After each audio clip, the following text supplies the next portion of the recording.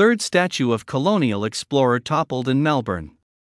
A group of activists have toppled another statue of Captain James Cook in Melbourne amidst a spate of attacks on the British explorer's memorial. According to CCTV footage provided to the police by the City of Melbourne, 4 people were seen cutting down the statue at 3:45 a.m. on February 26.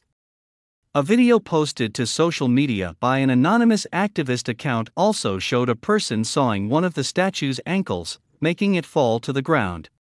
The council is examining the damage to the statue to see if it can be repaired.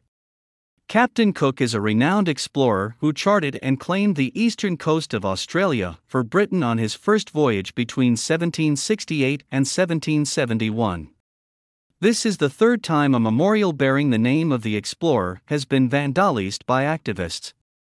It comes after a Captain Cook statue in St Kilda's Jacka Boulevard was cut at the ankles and defaced on January 25.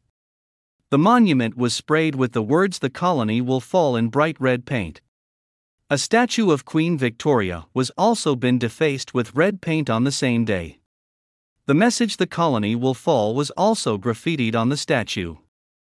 Following the vandals, Port Phillip Council said it would repair and reinstate the century-old statue of Captain Cook.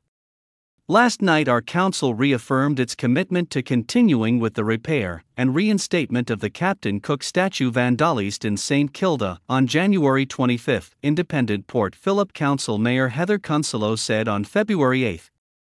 "We are united as a council in sending a very clear message to vandals that they do not dictate which cultural public assets are allowed to stand in our city."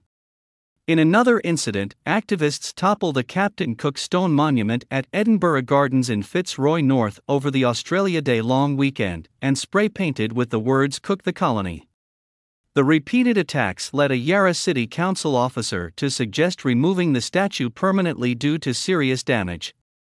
Victorian Premier Jacinta Allen said people needed to respect public property and the state government would work with the council if it chose to reinstate the statue.